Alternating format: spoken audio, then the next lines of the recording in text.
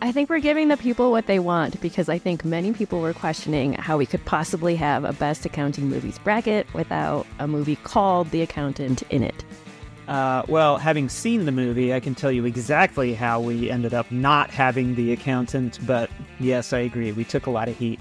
I would just add, how am I feeling? A little bit of regret. You know, I'm not sure I absolutely loved what I endured last night, just if I'm being honest. Hello and welcome to Off the Books, where we surf the uncharted waters of accounting, finance, risk, and wherever else the waves take us. This episode is brought to you by Workiva, the ESG risk reporting and compliance platform that simplifies your complex work and helps you avoid covering a room's wall with mathematical equations while reviewing 15 years of documents. Check it out at workiva.com/podcast. My name is Mike Gravano, and I'm an Off the Books producer, recovering cherry coke addict, and today's host. I'm looking forward to debating a great conversation today, and I'm very glad to have you hanging 10 with us. Today we will be continuing our accounting movie exploration, and this one might be controversial, because this movie was not originally in early 8, but The Dueling Accountant and Same Time Next Year are not available to stream anywhere. So we've had to do some fuzzy math and find replacements. Today's 2016's The Accountant. With me, as always, are Catherine Tsai, asker of questions on lover of anti-chai lattes, and Steve Soder, Diet Coke aficionado and accounting enthusiast. Bookies, how are we feeling about the last-minute switch-up? I think we're giving the people what they want because I think many people were questioning how we could possibly have a Best Accounting Movies bracket without a movie called The Accountant in it. Well, having seen the movie, I can tell you exactly how we ended up not having The Accountant, but yes, I agree, we took a lot of heat. I would just add, how am I feeling? A little bit of regret. You know, I'm not sure I absolutely loved what I endured last night, just if I'm being honest.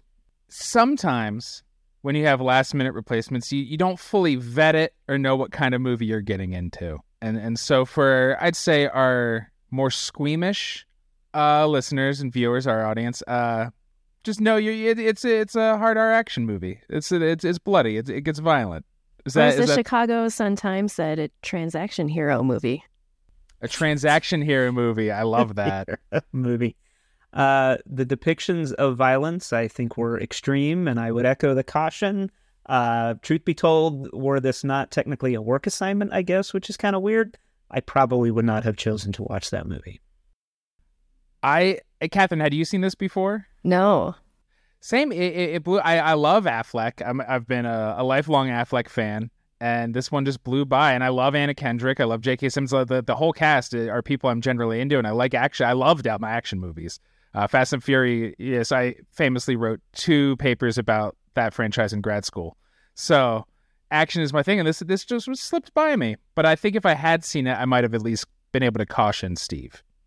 Well, what's interesting, actually, about this movie, this backstory, is that a company that I used to work for, I won't say whom, but we had a tradition that on Halloween, we would actually just duck out and we would go to a movie in the middle of the afternoon. We would make up a fake meeting and just walk out of the building.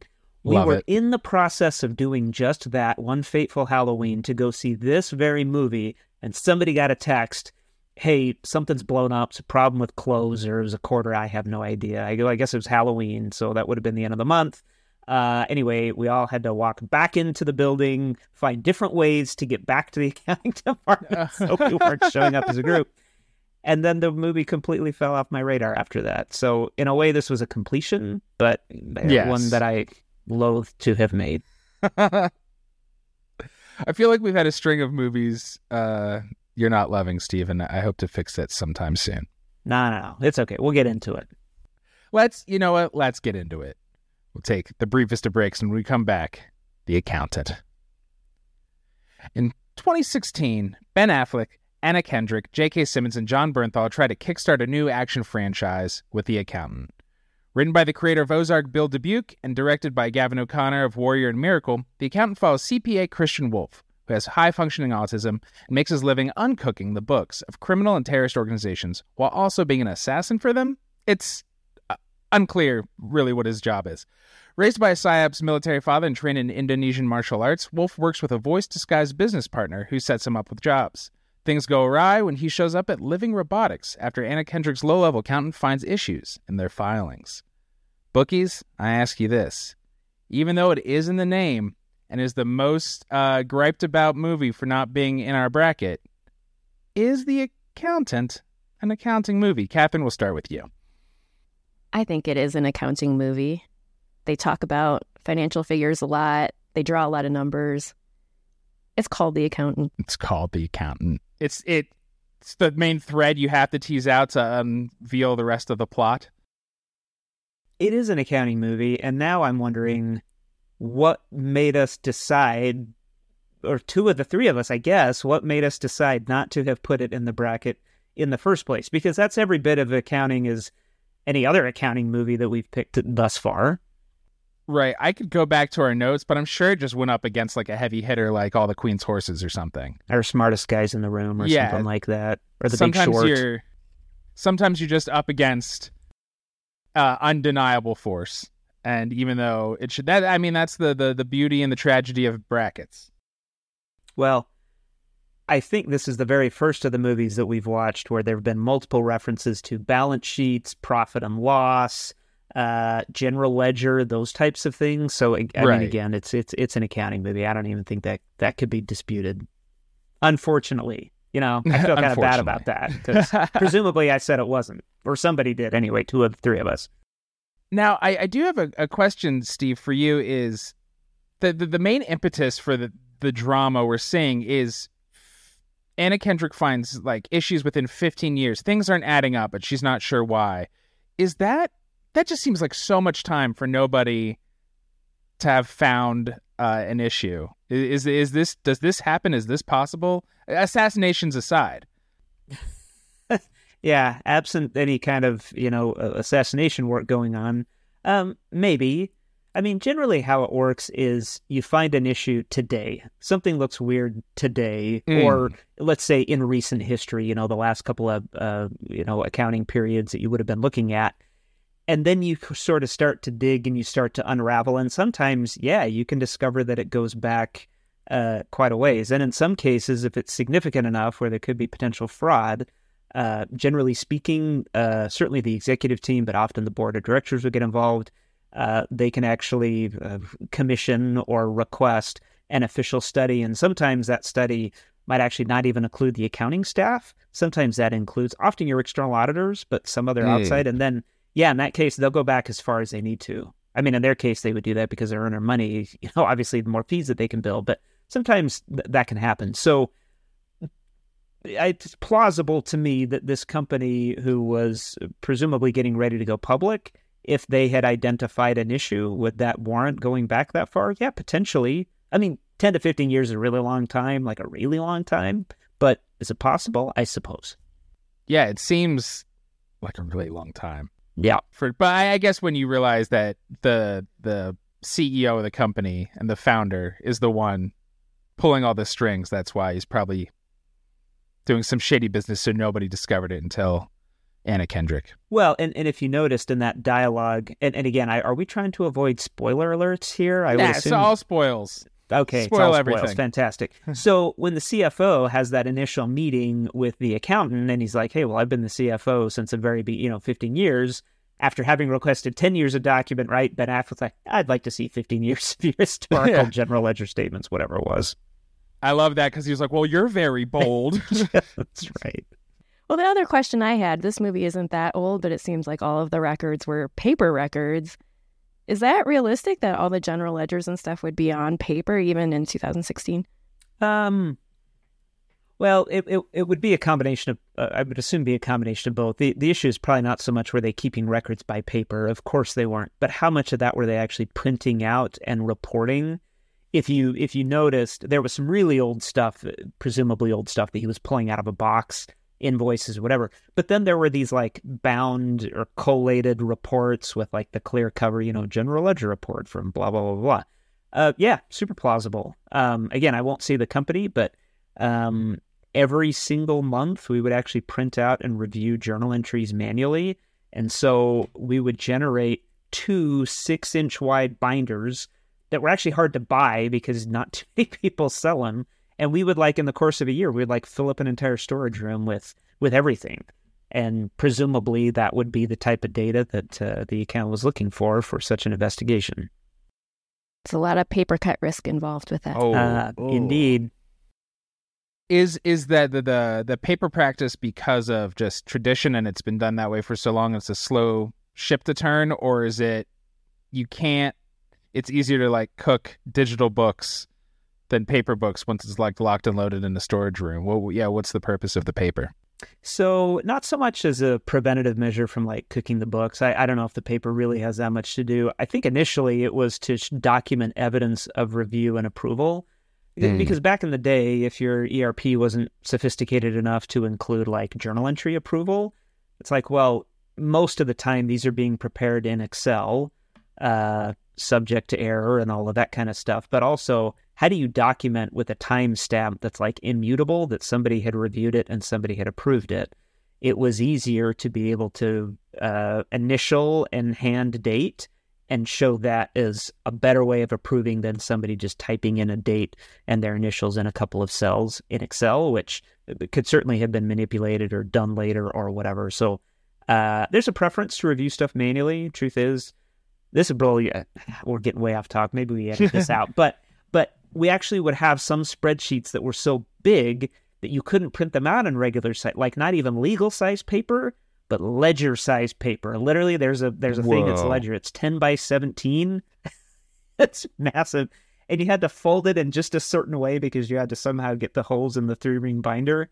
No, that was a thing. And our CFO at the time, he preferred to review it that way. And I'll admit that sometimes for something that big, it's actually easier to just spread it out on your desk.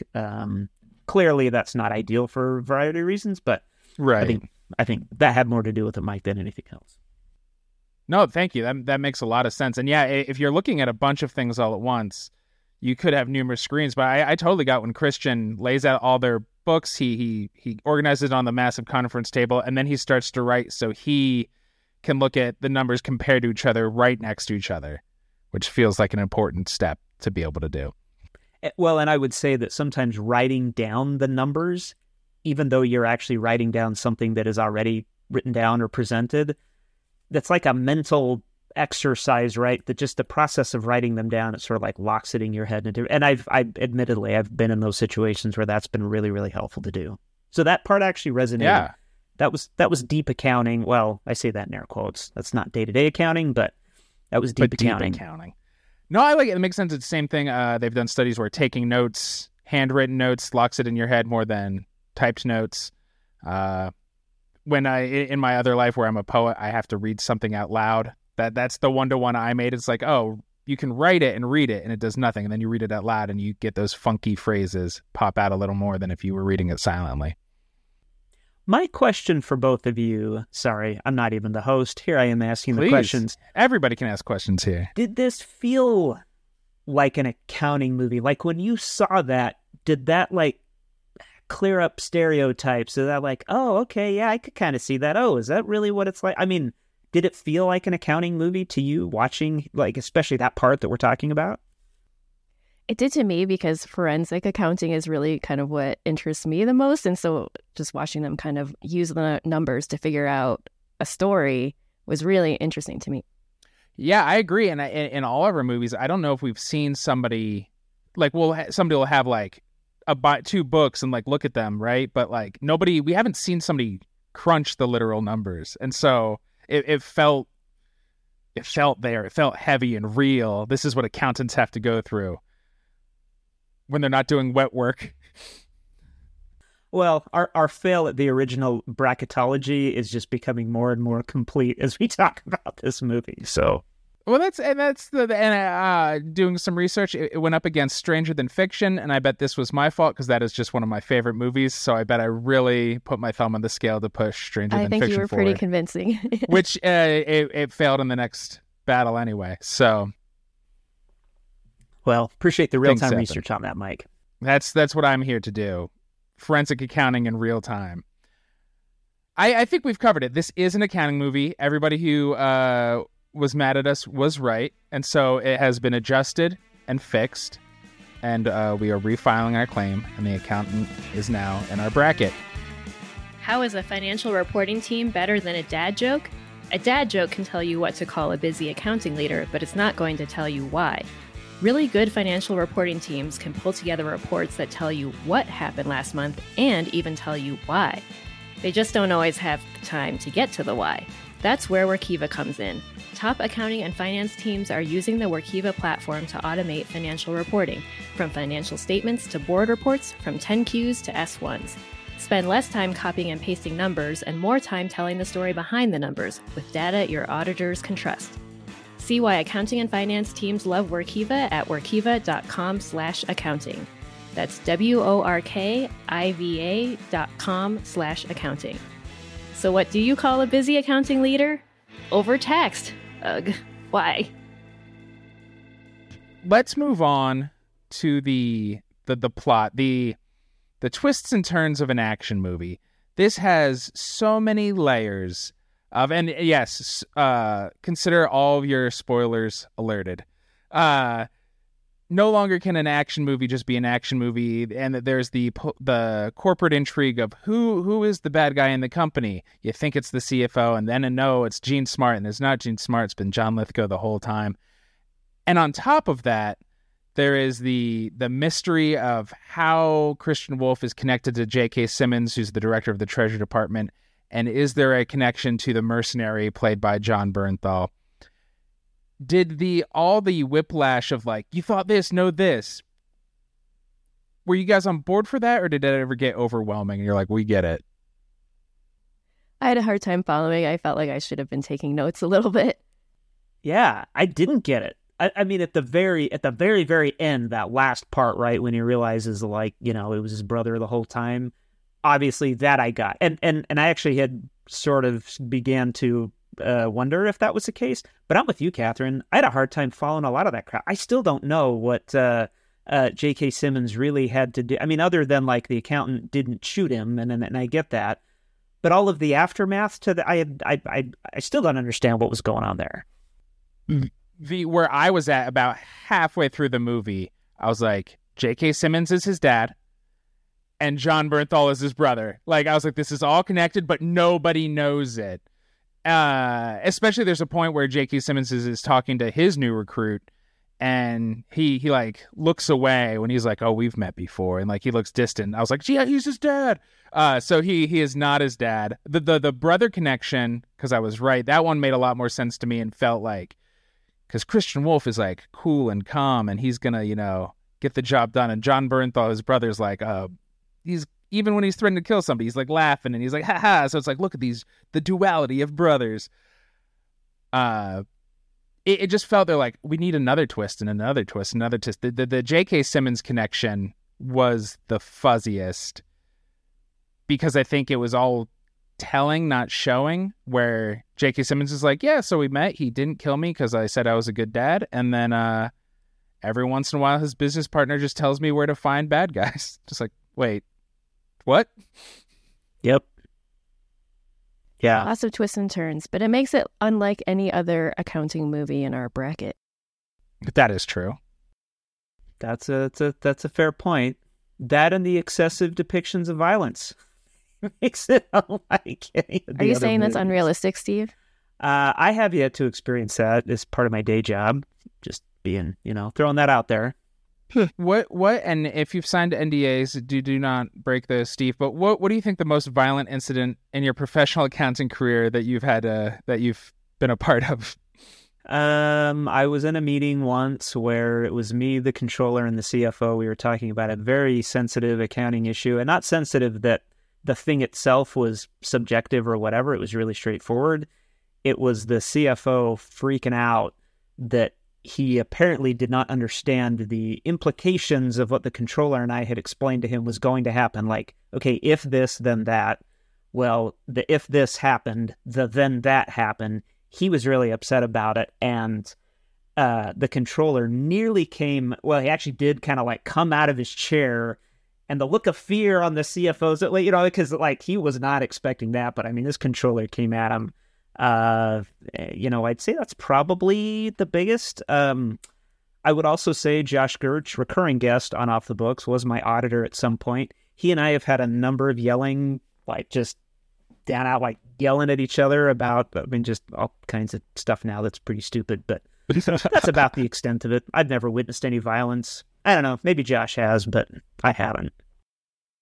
I mean, that's a more in-depth answer than I expected. I thought you'd be like, well, once I was rushing to like turn in a 10K and stubbed my toe. I tripped over the copy machine. Yeah. Oh, no, thank you. I love it.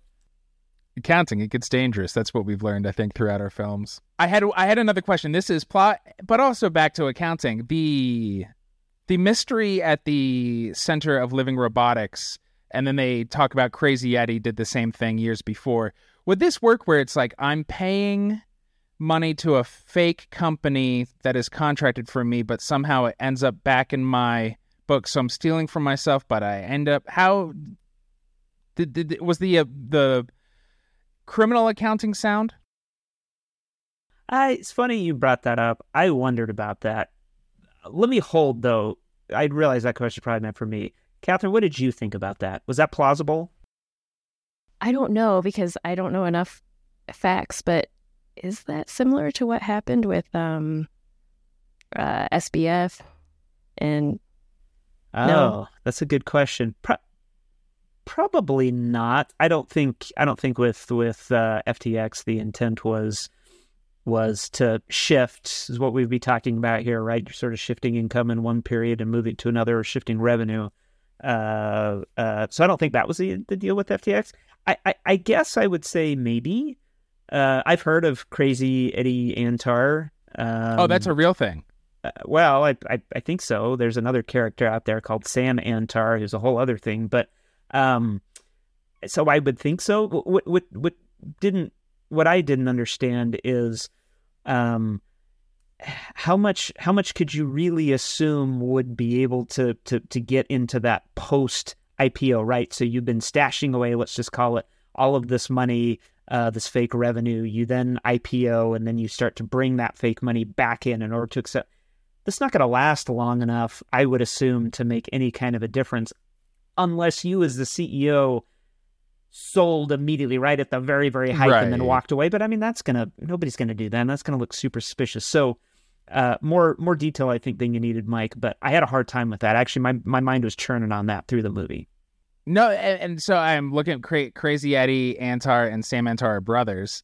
And it was, they did a whole bunch of stuff. They paid a lot of their employees off the books. So yeah, that'll get things. But it was all to make your taxable income smaller. So I guess the more you're paying out to fake companies, the less taxable income you have. It just feels like, this is going to catch up with you at some point. Oh yeah.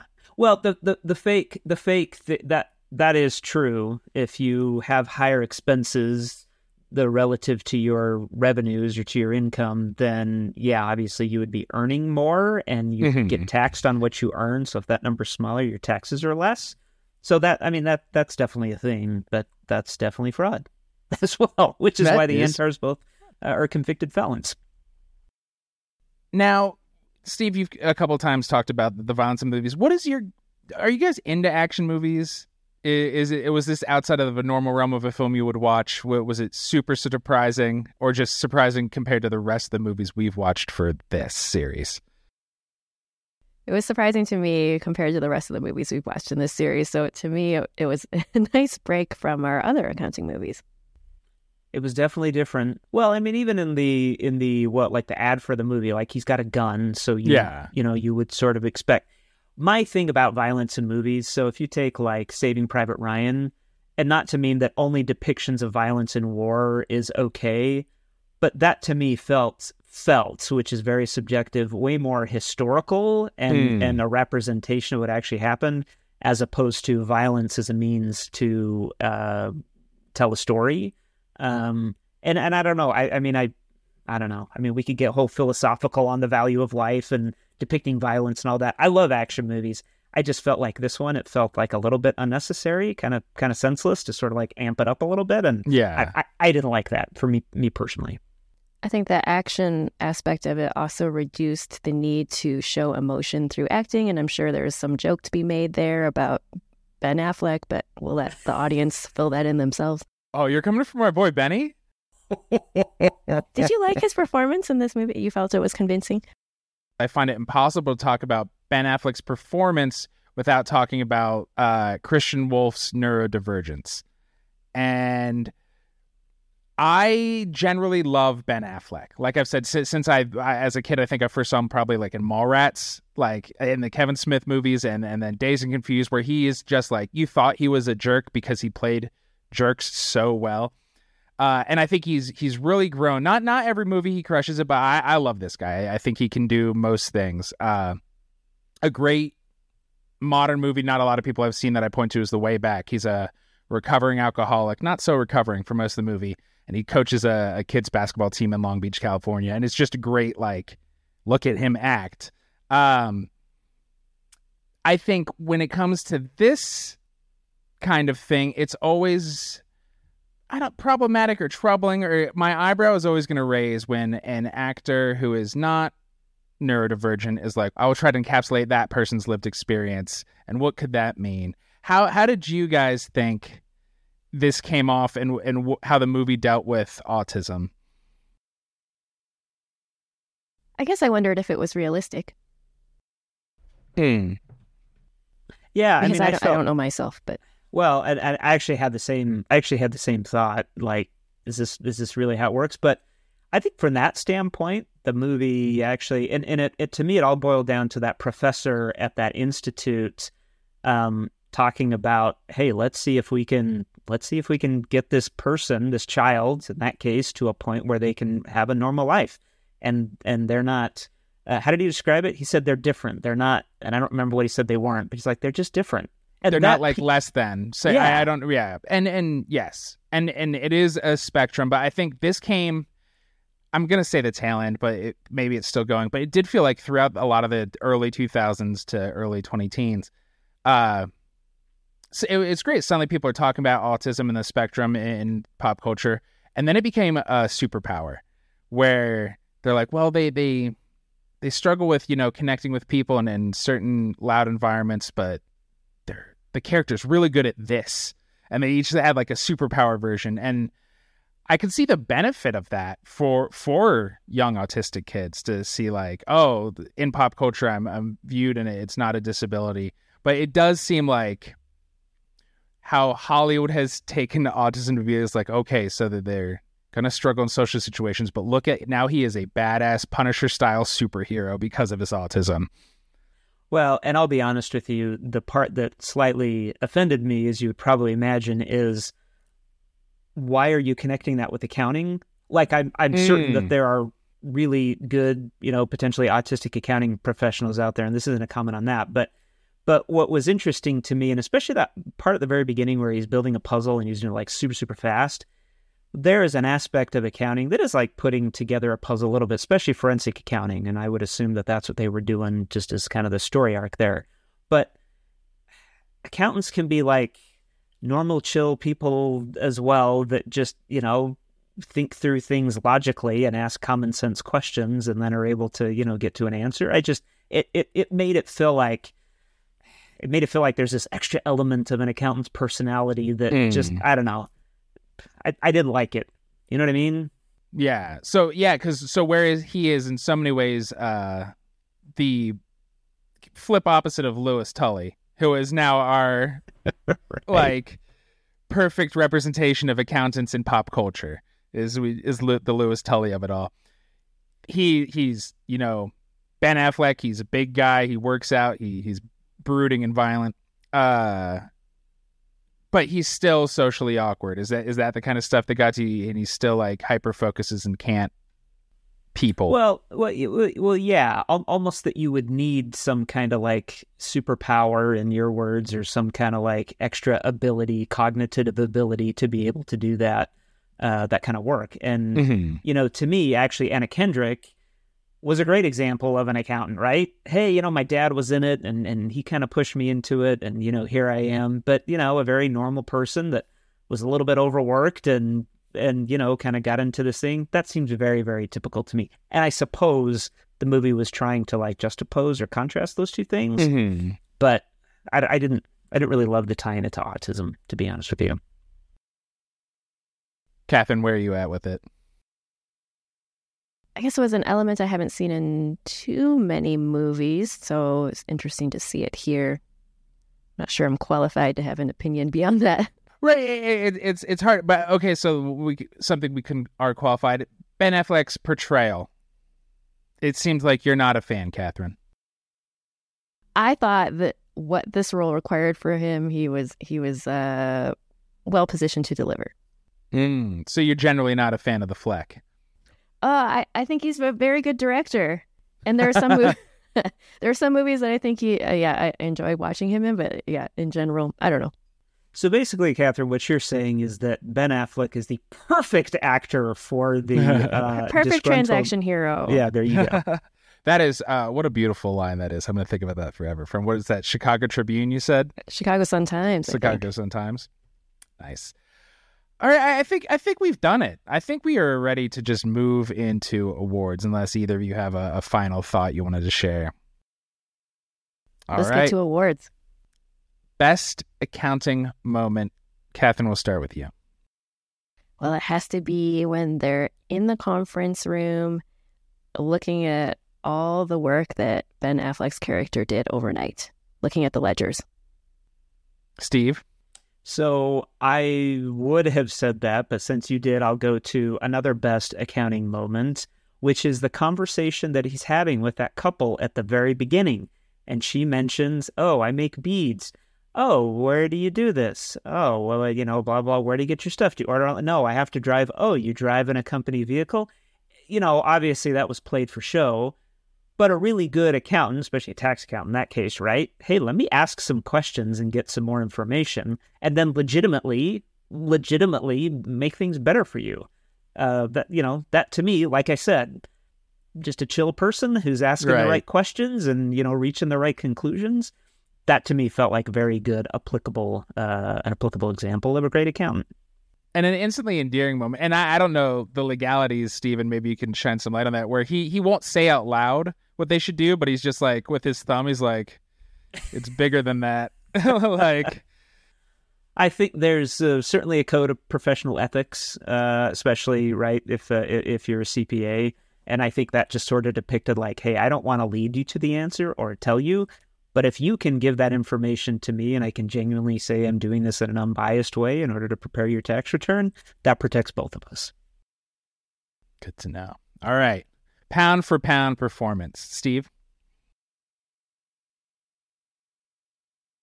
Well, I can't say Ben Affleck for sure. Like I can't. I don't feel like, just based on this discussion, I want to stay away from that completely. I think it's the brother. The role isn't huge. Mm-hmm. But to your point, right? He's kind of, I mean, you instantly in that very first scene where he's in the car with that guy, and that guy wasn't related to anything else. No. I don't think so. You immediately knew what kind of character he was, right? Like you immediately knew like who he was just after the, what was a 2-minute interaction. Right. So I'm going with him. Catherine? Jean Smart sticks in my head. Well, how could she not? She's always great. Well, what stuck out in this performance? I felt very realistic, and she also seemed kind of like a badass in an understated way. Yeah, I think even if her character is not supposed to be that, she exudes badassery. I don't know if you guys watch Hacks, but she is amazing in that movie. Or not movie, show. But I'm going to agree with Steve. Jon Bernthal, I think he's a great actor. Just like, I think he has a theater background just because of how he looks. He's like a pretty quiet, sensitive dude, but he's always playing. He was Shane in The Walking Dead. He was the Punisher in the Daredevil and then the Punisher Netflix shows. He just looks like a bruiser, so that's what he always has to play. But he got to smile more in this movie than he often does, so I liked that. Best or worst scene, Catherine? Oh, again, I don't know if this is the best scene, but the moment that stuck in my head was when Ben Affleck is in the pickup truck with the cantaloupes, with the eyes drawn on them. Visually, that stuck in my head. It was a good visual where he can shoot them from a mile away. Because he's accounting for wind velocity. Wind velocity, ballistics, all of that stuff. Steve, what about you? Best or worst for somebody who didn't seem to love this movie? Well, I think the best moment that kind of, the plot story, not really all over the place, but there's just so many threads to the story. And so to me, the one that at least tied the most of those things together was that end scene when you realized it was him and his brother and kind of what had happened to his mom and the brothers, like why were you guys even there? I felt like that cleared up a bunch, not a ton, but it like completed sort of the story, I think, for a lot of what I kind of like still had outstanding in my head. I don't know. What'd you think, Mike? I think it's the one we've talked about all episode, and there's a reason, is the not just the part one is him figuring it out and covering the conference room in Numbers, but it's the first time you really see him bond and Anna Kendrick, and the two of them are just geeking out about like, oh, we found out the issues. And like, it was endearing and they're connecting. It was just like, I don't know. It was a super enjoyable scene, and I think important for the character as well. Well, and I'll tell you, Mike, that's actually a very common, you have two different teams or two different people working on something, and then you finally get them together and be like, well, hey, I noticed, oh, you know what, that made me think, right? And then you like sort of geek out in that way. That was very realistic. Yeah. Nice. All right. I think we've done it. I think we've done The Accountant. Well, and I'm glad I watched it. We hope we have given the people what they want. You demanded this, so it's your fault that Steve had to go through it, listeners. Oh, that's whatever. I'm good with that. But so seriously, for those who are listening, go to the listening, send us an email, I guess. But if you're on YouTube, or if you're not, then go to YouTube. Put some comments in there. Let us know what we got right. Let us know what we got wrong. I know you were going to say that, Mike, but it just occurs to me, hey, did we get it right? Have we given you what you want? Yes. I love it. Keep that dialogue open. And thank you for those of you who do comment. And thank you, dear listener, for surfing along with us. Big thanks to Catherine Sy and Steve Soder. This has been Off the Books, presented by Workiva. Please subscribe, leave a review, tell your buddies if you like the show, and as Steve said, sound off in those comments or email us at offthebooks@workiva.com. Surf's up, and we'll see you on the next wave.